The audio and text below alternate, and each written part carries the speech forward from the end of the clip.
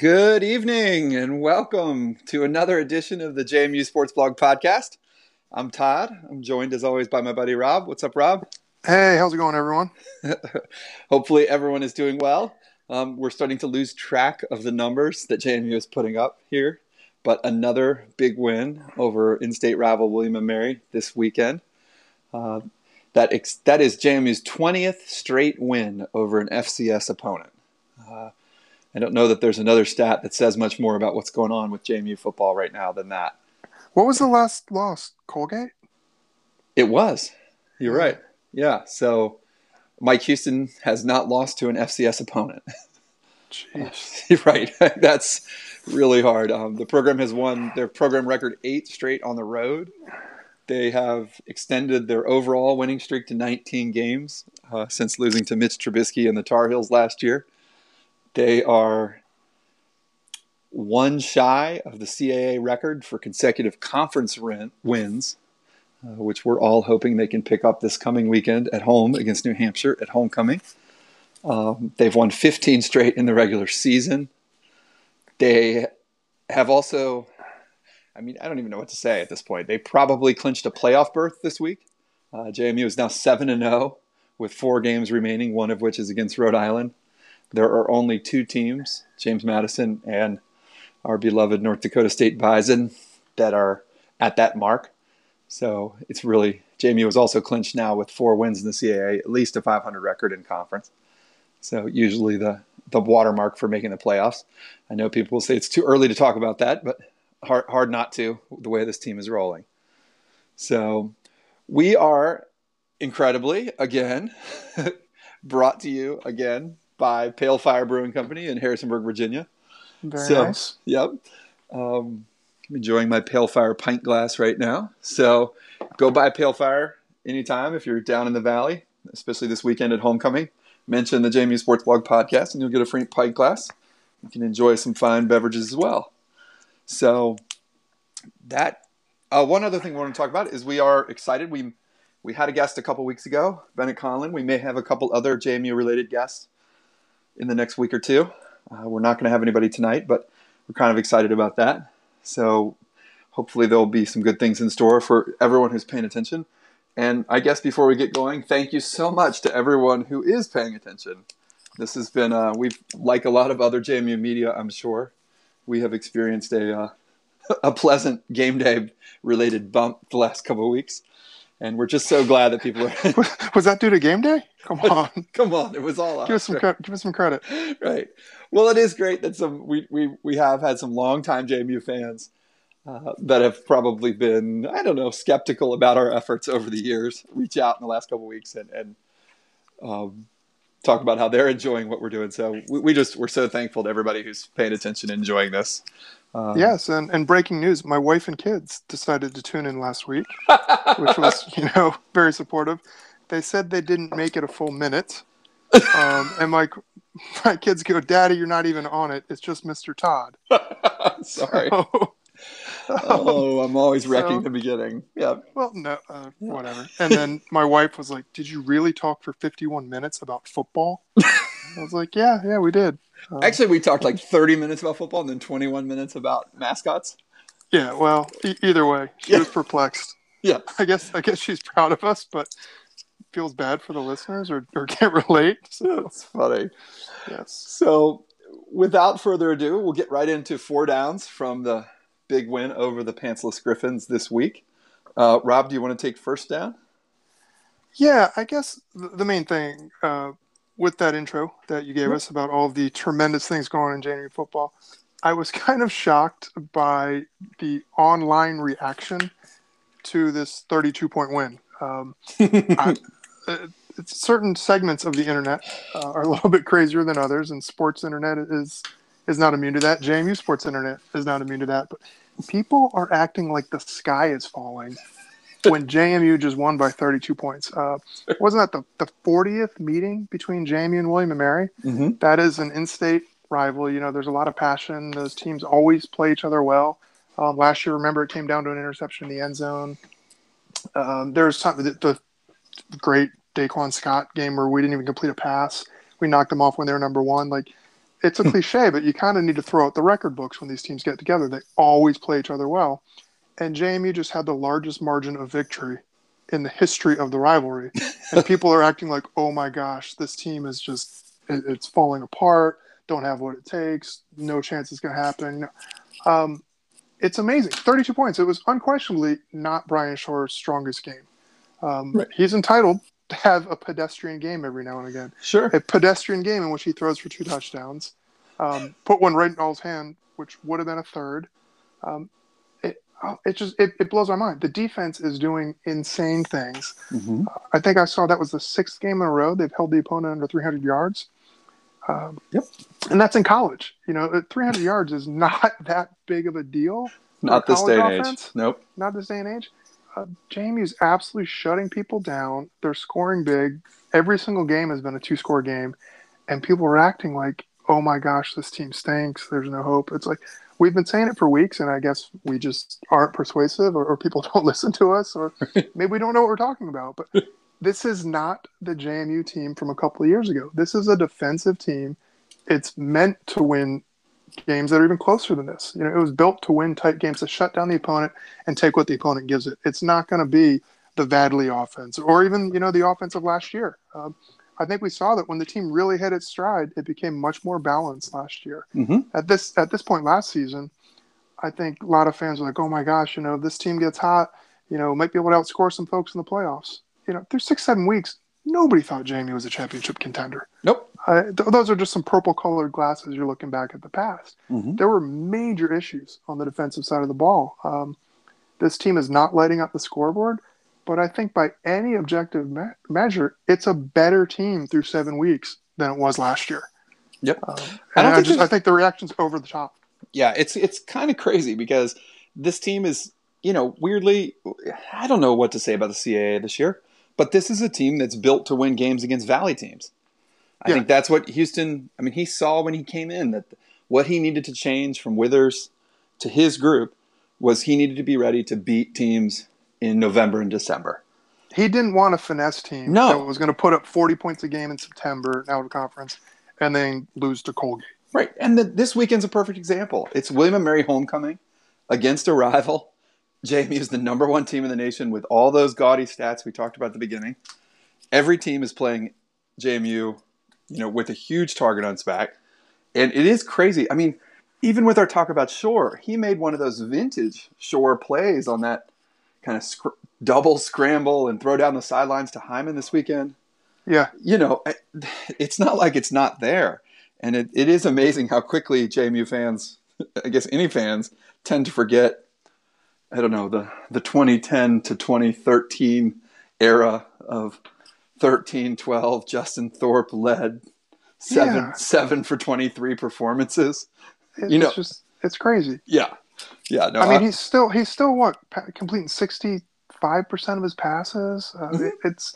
It's I don't know. It's just, we're spoiled, I guess. I do it too. I start watching games and I'm like, oh my gosh, this offense isn't clicking. Then next thing you know, 33 points off turnovers. Right. Okay. Well, that's going to impact your yardage stats and everything else when you get the benefit of short fields. Sure. These are good problems to have. Yeah. And I know I'm going to talk a little bit more about scheme issues when we get to the concern portion, but yeah, I don't think there's any problem at all with what JMU is doing and the trajectory they're headed, where they're trending as the season goes along. So with that, I'll go to my second down, which is a big welcome to redshirt freshman Ethan Ratke in the kicking game. So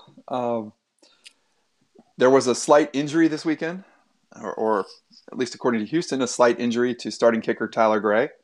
That's a concern. Rob and I are big champions of Tyler's. He's been a really clutch kicker the last couple of years when needed. Yes. And it was great to see another kid step in and hit a couple kicks later on, including a 40-yarder that looked like it would have been good from considerably longer.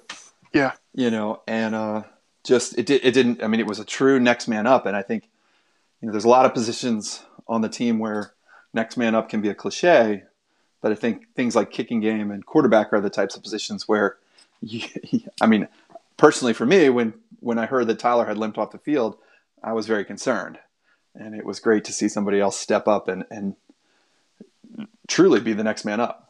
Well, it's nuts because like people tend to take special teams for granted. We all do, but it's significant. And this year for JMU, special teams are a real weapon. And it's crazy to think that Houston has created a situation. We have depth at special teams. Right. There are multiple punters who can punt. We've got different. Miller's obviously a stud returning, but there's other guys who can return the ball. And then you mentioned with the kicking game, we didn't miss a beat. It's really an embarrassment of riches all around this program. And I know we sound like kind of pompous jerks talking about how great JMU is, but we're really more appreciative than we are attempting to be braggadocious here. Yeah, and special teams is one of those areas that truly is reflective coaching, I think. Yeah. And, that is an area that has just completely been shored up since Mike Houston took over. And, you heard all the kind of national announcers as JMU went through the playoffs last year coming to the realization that this team was the best in the country at the third phase of the game. And they took it as seriously as any other phase. And you know what's cool about that, though? When Jimmy Moreland worked his way back, he did it mostly through special teams. He did. And he showed that, that's obviously like tremendously athletic. He's a great player, but that's clearly was a path laid out to him. Like, hey, this is important. You prove yourself here. You're going to get opportunities. And by the end of the season, the playoffs, he was back to, a major contributor on the defense. But the first couple of games, it was strictly like punt and kick coverage for him. Big time. You go back and look at any of those Rashard Davis big returns from last year, and I guarantee you will see Jimmy Moreland out front throwing blocks well downfield. Yeah. Right? And just hustling all the way from goal line to goal line. And yeah, that JMU puts their best players out there. They take it seriously, and it shows in the results. So, Rob, you want to take third down? I guess since we're kind of talking about, or we were talking about the offense and how it's not the same kind of juggernaut that it was last year, I still was really impressed. I think we saw glimpses of them kind of turning the corner. Clearly some mistakes this week, but that first drive until the interception, which was a little bit fluky, I thought was about as efficient as a drive as I've seen all season. Yeah, it was they were great. mixing it up, running the pass, getting the ball to guys in space, kind of going, not deep balls, but going down the field a little bit. It was really, really nice. In particular, I really liked what I saw from the running backs. Marcus Marshall, Trey Sharp, they didn't have like really gaudy stats, but they did a lot of things better. They showed a lot more. Well, Sharp's kind of had it going in streaks all year, but Marshall, I thought, showed a lot of patience and was kind of letting the holes develop before hitting them. I thought it was kind of the evolution of somebody who's starting to grasp the idea of running between the tackles. Yep. He had a couple really nice ones, found the end zone twice. And then the other thing is Clay Chetham's become a heck of a weapon. Yeah. Oh, it's incredible. It's incredible. I mean, it's a new position. He's a true freshman, and he's just downright dangerous. Yeah. I mean, I don't know what to say. I talked about both those guys on the blog today. It's incredible. I mean, Marcus Marshall, the stats don't reflect it other than the 2 touchdowns this week. But he had over 5 difference. yards to carry. Right. And you could just see the eye test, just showed it's clicking for him. Yeah. He was there this weekend, and that is a huge development for JMU if they can have both Sharp and Marshall in the mix. The way that last year we had Abdullah and Johnson, I think we thought this year we were going to start the season with Johnson and someone else. Yeah. And it just hasn't quite gotten there. But Marshall definitely, I don't know, there was just a little burst. Something was there this weekend. He's kind of realizing where the holes are, and it was great to see. And then Clayton Cheatham, I mean, I said today, I mean, he's not going to be a secret weapon by the time the playoffs come. And unfortunately, on the injury front, I think we found out that it looks like Nick Carlton has an injury that's going to keep him out for the rest of the season. He was the early season replacement for Jonathan Kloosterman when Kloosterman was suspended and did really well, caught a big touchdown down at ECU, and had, really developed. But man, I mean, Cheatham looks like, I don't mean to say it, but I mean, he looks like he might be one of the best options on the team as we come down the stretch. I mean, developing very quickly. Yeah, it's crazy. I mean, all the receivers, I was looking this up prior to getting online tonight, and nearly every game there's a different guy who kind of emerges in the passing game. Yep. I think through 7 weeks there's been 5 different guys that have led the team in receiving yards. We're starting to see Alls maybe separate himself from the pack and become that kind of alpha receiver. Sure. But otherwise, any given week, I mean, you've got Eldridge, who's great, Cheatham, who's great. Archie had a big week. Hyman is still Mm-hmm. really good. Riley Stapleton. There's a number of weapons. I think we might be seeing a situation where down the stretch, almost like you see in college basketball, where you start to kind of shorten the bench. Yep. I'm wondering if we're starting to see that with the emergence of Alls kind of as that go-to guy, that clear number one, and if that's going to have an impact on the offense. Yep. And before I get to fourth down, I mean, just to stay on Clayton Cheatham for a second, his brother was a phenomenal JMU player, wearing the same number, playing the same position. But I think we always felt like, I mean, he was, I don't mean to knock him in any way, but he was a guy who maximized his talent completely. He was more of a grinder. Yeah, he was a grinder, right? And there's something a little different. I mean, there's an athleticism with Clayton getting down the field that is going to be able to change this offense and is really exciting, not just for this year, but going forward for the Dukes. Yeah, I mean, as a true freshman, JMU's had some really good tight ends over the years, and sure. I don't want to get too far ahead of ourselves, but it looks like we got another one. Yeah, I mean, when you think about Brian Barlow and Dean Cheatham and I guess even going back to like Ed Perry. Yeah, yeah, really great players, and obviously Kloosterman now. Yeah. So it'll be great as Kloosterman gets healthier and healthier. And I thought it was good from the coaches to see a lot of plays this week where Kloosterman and Cheatham were both on the field. Yeah. And that I think the coaches realize what kind of matchups they're going to get when they have those two guys out there. Mm-hmm. So that's great. For my fourth down, I can't let this go, but this is a JMU SB favorite. There's no way to not talk about Jimmy F. and Moreland. Yeah. Right? I know that's late in the game, and I know it doesn't mean a lot. But no, it meant a lot to me. Right. It's just wonderful. I mean, I don't even know what happened on that play. It was like he was the one being thrown to. But always, that's what happens with him. He's around the football, and every time he is near the football, it may be a touchdown. Right? Well, yeah. And not just him. The whole secondary is like that. Oh, yeah. It was just what is it? They say if you have two quarterbacks, you don't have one. One, right. Well, if you have three quarterbacks, you have a dumpster fire. I don't know what William Mary has going on back there. No, but this reputation Laycock has as like a quarterback whisperer, there's got to be a shelf life on that. Yeah. Choose one of the guys and let them play. I don't want to tell somebody how to coach their team, but what is going on? JMU through the last two games has faced 5 different quarterbacks. Yeah. Clearly JMU has something to do with it, but to run 3 guys out there, I haven't seen that before. No, I haven't either. And I don't know if Laycock, I mean, there's no reason to doubt Laycock. But no, he's done an amazing job. Right. The guy has produced some really, really great QBs, but I would have just, I don't know, choose one and let him go the rest of the year. Yeah, I don't know why. I mean, Mitchell, it wasn't like it was Mitchell's fault that they were losing early in the game. I didn't think he looked markedly worse than anybody else. No, and I don't know if maybe Laycock just thought, like, I don't want the freshman to get crushed here. The confidence thing? Yeah. And on the DB thing, before we move on to concerns, is I mean, both the Moreland interception, I think the Robinson interception was a tip play, the Jordan Brown pick early. I mean, those are almost like the DBs are running the routes, and that's a huge credit to the pressure up front. Because, I mean, those quarterbacks were just throwing off their back foot into no man's land. And but the routes got jumped, too. It wasn't completely. Just bad throws. No, it was all around good defense, getting a good read on it, and then just open space when they saw taking the gamble and going with it. Yeah. So with that, we will move on to a concern leaving this game and heading into the New Hampshire game. Rob, do you want to go first on this one? Yeah, I guess my concern is it's a slight cop-out. It's more like something I'm looking forward to. I'm kind of excited to see this defense against a much more capable offense. Sure. I've been a little bit worried to see how it would be.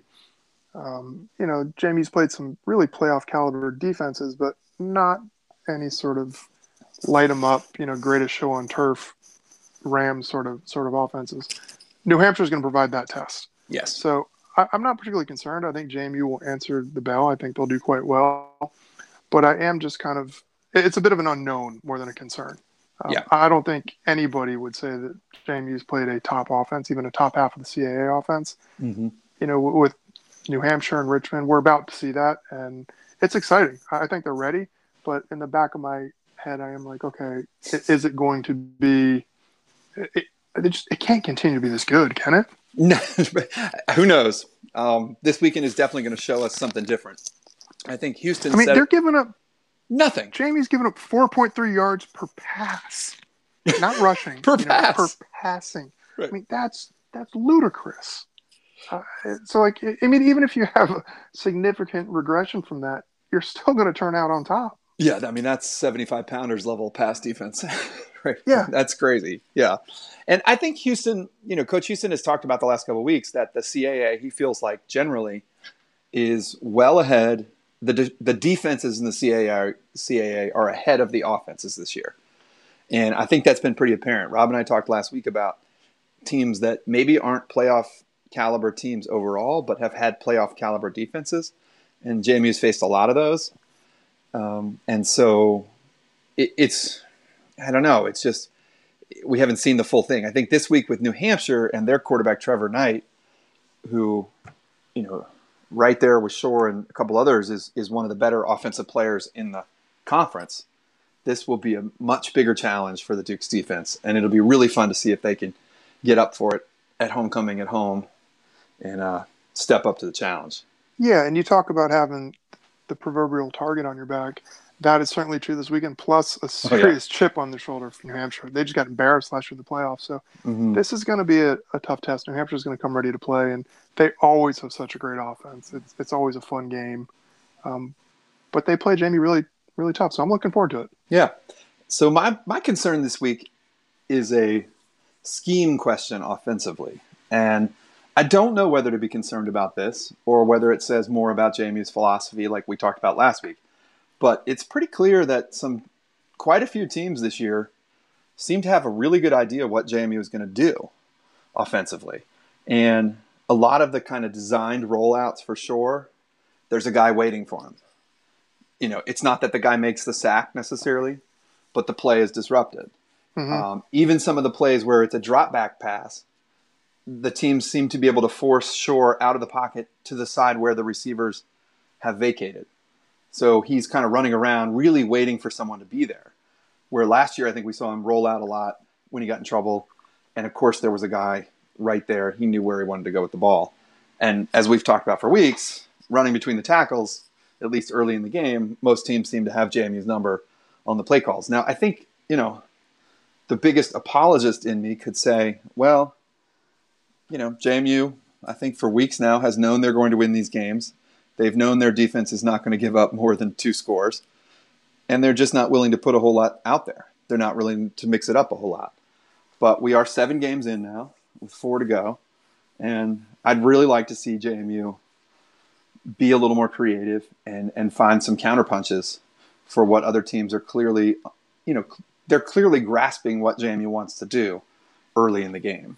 And it'll be interesting to see how the coaches and the coaching staff, I think Houston and Donnie Kirkpatrick, the offensive coordinator, have far and away earned the benefit of the doubt on this. But it'll be interesting to see if they come up with some more creative wrinkles as we go ahead. And we haven't seen a trick play really all year from JMU. So it will be that's one thing. I don't know if it's a concern or just kind of a question mark going forward. But I'm hoping that JMU has a few more aces up their sleeves, so to speak. Yeah, I hear that. I've talked to a lot of people that say, they're not concerned at all about the offense because it's very vanilla and they're not really showing everything. And my question is, well, what are they saving it for? Are they saving it? They might be. I have the utmost respect, and clearly Houston and the coaches know way more than I ever will. Right. They've got the track record where there's no right to question them. But I do think there's some truth to that. It seems like they're doing just what they need to do to win. They're not really interested, as we mentioned last week, in style points. No. And it almost seems like they're so committed to just every game, we're going to try to run between the tackles. We're going to try to mix it up to all the different receivers. And then in the second half, or particularly in the fourth quarter, we're just going to, sprint out to a lead and go home with a win. Yeah. Which has worked. Which has worked. You can't argue with it. Right. But that's what I was saying. Like, I almost wonder if they shorten the bench and start really targeting in on the top 3 or 4 receivers or weapons and start doing things. Will that be an opportunity then for, ironically enough, to get more diverse in the play calling? Yeah. If you have three or four top receivers all running a variety of routes versus five or six guys just doing kind of the same thing, the basics. I don't know. It could go either way, but I do get the feeling that the best is yet to come, Mm-hmm. and that we're going to see something different. I mean, these are not guys that are going to get out coached, but they don't seem like, I don't know. You're right. Like, it seems like other teams are prepared, and we're still beating them. So you just wonder how we're going to counter it. Yeah. And before we get away from talking about this week coming up, it is interesting to note, and I don't mean to be overconfident about this. New Hampshire's 5-2. New Hampshire is a traditional power in the CAA. They have been in the playoffs about a billion straight years. But their schedule's a little odd this year. They won a game against Maine to open the season by 1 point when Maine missed an extra point.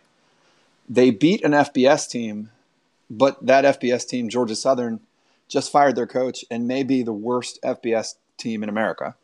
Yeah. They got destroyed by Holy Cross, who, interestingly enough, another team that has already fired their coach after a disastrous start in a terrible Patriot League so far this season. Yeah. They beat Rhode Island, understandably. They beat Bryant, who's a terrible team. They lost by 2 scores to Stony Brook, who's a really good team, but it, was a 14-point loss. And they beat Towson going away. So I don't know that New Hampshire, I have no doubt. It doesn't stop me for 1 second to say that New Hampshire has not played a team nearly as good as JMU yet this season. And yet they're 5-2. Yeah. So, as much as I think JMU has a target, New Hampshire will be out with a chip on their shoulder from the playoff loss last year. This is a big, big challenge for the Wildcats this week, no matter what. So, and with that, we will get to our off-topic part of the conversation this week. Rob and I talked about this a little bit tonight. We had a lot of great suggestions. Thank you to everybody who chimed in today. But we're going to talk about our 2 favorite sports writers. So I don't think we didn't put any boundaries on this, whether it was like current or former or what have you, but we're just going to pick 2 each and talk about a couple people that probably, I guess, to some extent inspire us or make us laugh or make us appreciate sports better. So, yeah, and just to kind of go behind the curtain, Todd and I both grew up in the DC area in the 80s, and I am not largely a major DC sports fan. I'm a Giants fan and a Mets fan. Yep. But I love the Caps, love the Wizards and everything. So that being said, I still recognize how fortunate we both were to grow up with the Washington Post sports page in the 80s. It's incredible. Yep. It was just incredible. They're caricatures now, but like Wilbon and Kornheiser were amazing. Boswell was amazing. Feinstein, Sally Jenkins. It was just Shirley Povich. It was ridiculous. One of the top papers in the country, and just guys that just cranked out really, really great stuff. That was, Boswell back in the day. He was something else. So really, really fortunate. We grew up reading a lot of great writers. Yeah. I recognize how lucky we are, but today there's even more with the internet. You've got all these awesome writers. It runs the gamut from like really, really great writers to us, I guess. Right. So I guess my first one, I was going to say Wright Thompson, but that's a little bit like saying that The Godfather's your favorite movie. Yeah, he was on my list too. So it's just obvious. I mean, he's just the best. Every time he finally, does one of his long reads, every 3 months or so. Every 3 months, it just like you start hearing this, like you're online and people are like, "Ooh, Wright Thompson," and then it's like everybody we know and follow appears to just drop what they're doing and read, 4,000 words of just amazing, just mind blowing stuff. Yeah, he's just on another level. Yeah, so I'm going to kind of take him off of the board. Mm-hmm. I'm going to go with Joe Posnanski. Okay, he's my favorite, and I think clearly Todd and I have a little bit of a kind of a sarcastic or snarky style. Posnanski's anything but. He's like the most sincere, genuine guy writing in sports today.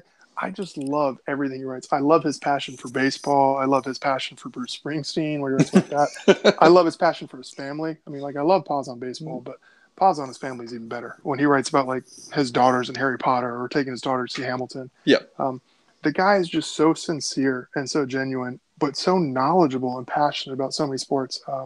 I cannot get enough of everything the man writes. If you get a chance, I've been looking for it for months. It was in the archives of the Kansas City paper for a while, and I can't find it anymore. He did an article when Rulon Gardner, remember the Oh wrestler yeah, the in wrestler. the Sydney Olympics? When he won the gold, Mm-hmm. Poznanski did like a deadline piece on that, and it was the greatest thing I've ever read. Like, I'm not just talking sports. It's like not on the archives anymore. So if anybody has it, send it to me. I'm telling you, hands down, it's the greatest thing you'll ever read. And the fact that he did it on a deadline halfway around the world, after witnessing such an amazing upset, the guy is just top notch as far as I'm concerned. So he's my number one. Yeah, that's a great choice.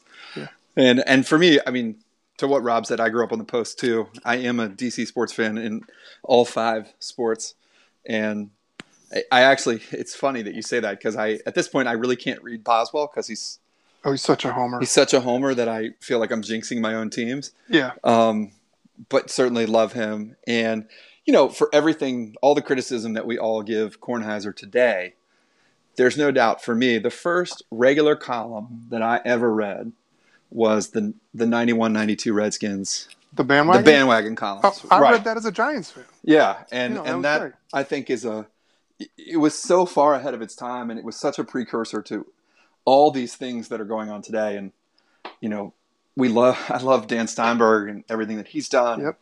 And the kind of things that we're doing and other people are doing, which understand that sports is a game, and it says something about the culture, but it also needs to be enjoyed, and there needs to be some humor in it.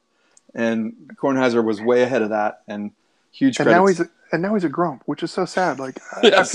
I feel like he created all the stuff that he now hates. Yeah. Oh yeah. He's like making fun of Steinberg all the A. time, right? Yeah. No. It's like, oh, come on, man. All these people are inspired by you. I don't know if he doesn't realize it, but no, he was amazing growing up. Such a talented guy and just such a unique perspective. Yeah. But my number one is definitely Spencer Hall.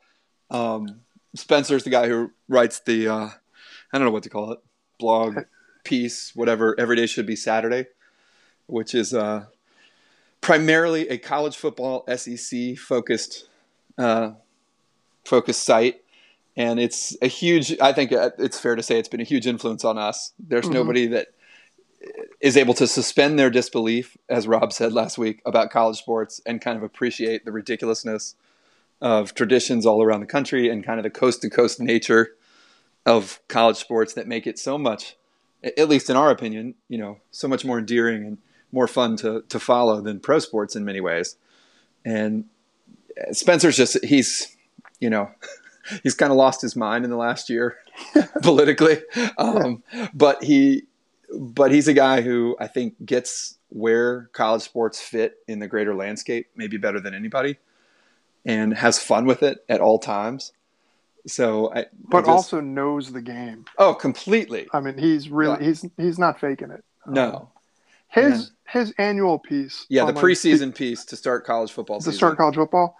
I read that, and every year it makes me like, I'm torn. I want to either just drop what I'm doing and go home and practice writing because I'm embarrassed to even have a blog, or it makes me never want to. It's like, it's done. You can't top that. Nope. And every year he outdoes himself. Yep. And this year was one of the best. Yep. Yep. I think his understanding of, it's funny how I think college sports can put you actually in a weird way ahead of where the country is going, and you can see things in advance in a different way than other parts of the culture. And Spencer's just a great chronicler of that part of what we all love. He also, and just to take this a little bit further, he's also part of that, the same vein as like the Bitter Southerner or something, like kind of the New South and changing the way people view the southeastern United States. Right. I used to live in Atlanta. I know you're in the Carolinas now. Mm-hmm. That's a big deal to me, and just it's a much more intelligent and diverse perspective than I think a lot of the dumb stereotypes would get at. People think SEC football is just a bunch of idiots, drinking beer and frat guys, and I don't know. I think Spencer approaches it with all the fun that it deserves, and that sort of crowd enjoys, but also with a lot more intelligence and perspective that kind of just changes the way you think about things in an enjoyable way. That's right. I mean, just because we like to fry up some gator doesn't mean we can't argue over foreign policy. Yeah, exactly. It's right. So, Rob, you want to go with your second one? I'm going to go with a little bit of wild card. I was thinking about Bill Barnwell. Oh, yeah. Just because he's just great, and I think he writes about football analytics in a way that's easily understood and just fun to read about. But I'm actually going with Katie Baker, and I know this is a little bit of a wild card. So good. Yeah, I admittedly I'm a little bit biased since she's a Giants fan as well, so she tends to write with Eli, and with the degree of adoration that I expect any sane person to write with. But she's also fantastic on hockey. That's what I was going to say. I mean, I'm not a big hockey fan, and she draws me in every time with the hockey coverage. Yeah. I absolutely love her on hockey. I like it when she did, she was with Grantland for a while. Now she's with The Ringer. Her kind of feature stories that get her out of her comfort zone, I think she's knocked out of the park. But hockey and football, I think she's one of my favorite people to read. And that isn't it's just, I kind of stumbled upon her like a lot of other people when she was Deadspin. Yep. I think she was like working for Goldman Sachs and writing it on the sly with the email, and then it became a full-time thing. But she, again, is like super intelligent, super talented, very opinionated, and can kind of change the way you think about things, but not in a beating it down your throat sort of way. It's kind of a subtle opinionated. But I love the way she writes, and she's also got just the right touch of humor. The wedding. That's what I was going to say. Announcements. Forget football, forget sports. The New York Times wedding announcement analysis from Katie Baker. If you go back and read some of those old Grantland pieces, that's the funniest thing on the internet. Like, and it's so funny because like she's making fun of herself. She's from that Ivy League pedigree. Right. I think she's a prep school person. She also writes a lot about lacrosse, very tongue in cheek. Mm-hmm. I think she was very much around the game growing up. I think so.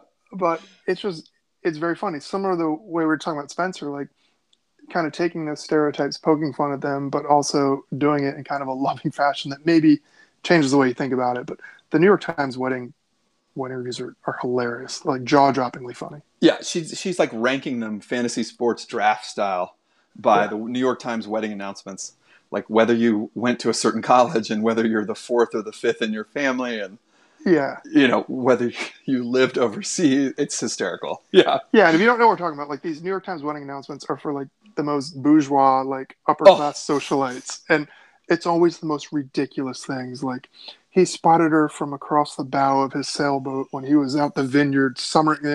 The type of person who uses summer as a verb, and it's like these most ridiculous. And she's like, oh, and she used to email him from her nonprofit when she was vacationing in Switzerland.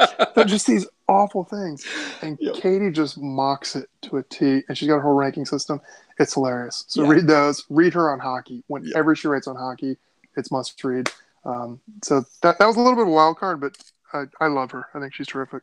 I love it, Rob. That's a fantastic choice. And it's hard for me to leave out Drew Magary, but he is not writing much sports anymore. We do love his non-sport stuff. And as a DC guy, and he's someone who moved down from the Northeast and has adopted DC, I do enjoy him. Recently, very complimentary of DC. That's right. Last week. Right. But I actually love, a very mainstream writer that I really enjoy week to week, who I think gets college sports completely, both football and basketball, is Pat Forty. Yes. Right. Yes. And he's great. Yeah. And it's a very simple, he does the 40-yard dash column during football season where he sort of hits on 40 different programs or different things in the game.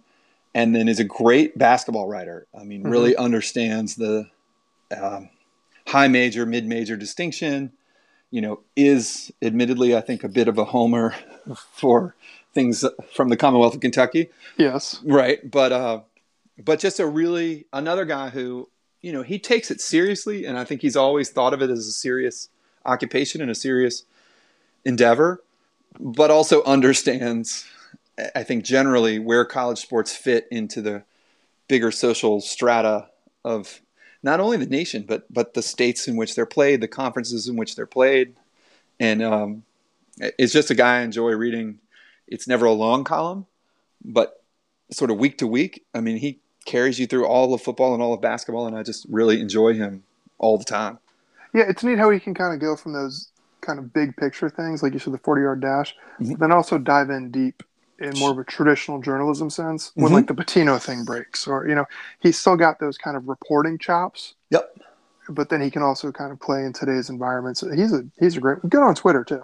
Yes. And I think his daughter is a collegiate swimmer. I think all his kids are. I think his son might be at Georgia or something. I don't know. And it's been interesting over the last 10 years, just as those kids have moved into that environment, to see him kind of recognize the broader landscape of college sports beyond football and basketball. Mm-hmm. And where it all fits in on those individual campuses.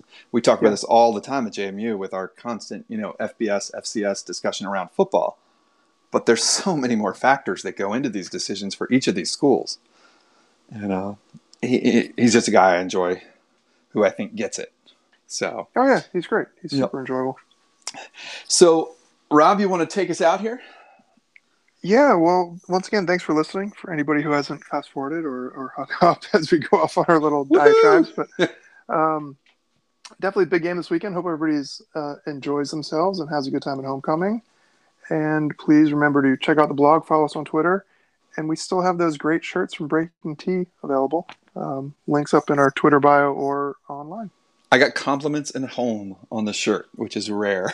So I did too. At my kid's soccer game, somebody came up to me and said so. Yeah. So you can find us everywhere. And don't forget, sponsored by Pale Fire Brewing. Go by Pale Fire and get your pint glass. Hopefully we will have a huge homecoming win to talk about. Catch up with everyone next Monday after homecoming, when we hope the Dukes will have put a 2 in the double-digit part of the win column, right? I think they will. I'm not too worried, actually. All right. Famous last words. I hope not. But. Yeah, that's right. All right. Well, thanks, Rob, and we'll talk to everybody next week. Yep. Have a good one. Go Dukes.